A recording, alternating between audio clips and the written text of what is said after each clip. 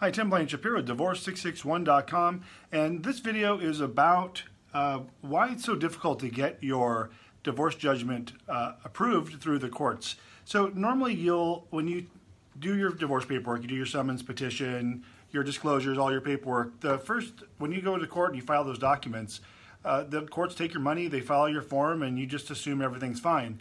Honestly, the first time anyone actually looks at your paperwork and reviews it is when you turn in your judgment. And what you'll normally get is when you turn in your judgment is the clerk will review it, and after a few months of processing, you'll generally get your case back with a reject letter. That's what happens. Half of my clients that come in as new clients where they haven't started their case, and the other half of my clients come in and have had their divorce rejected numerous times, as many as 6 times in some cases.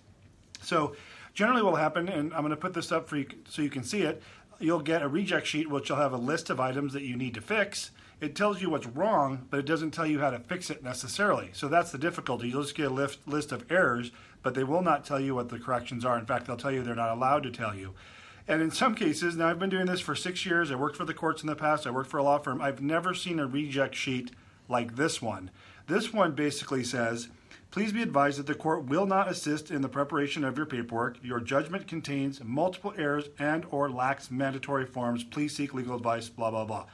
So the funny thing is either the clerk was so lazy that they didn't want to go through and check off what the issues were, or there were so many issues that they just gave it a blanket statement because it was so messed up.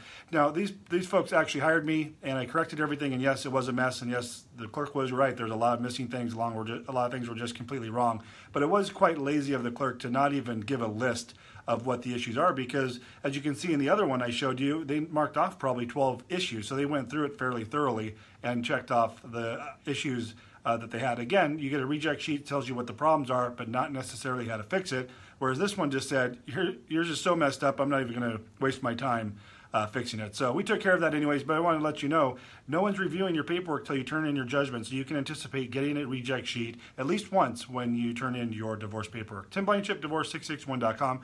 Hope this video was helpful, and if you need help with your divorce, give me a call. You can reach me at 661-281-0266, or just go to Divorce661.com, and you can schedule an appointment right on the website. Thanks for watching, and we'll talk to you soon.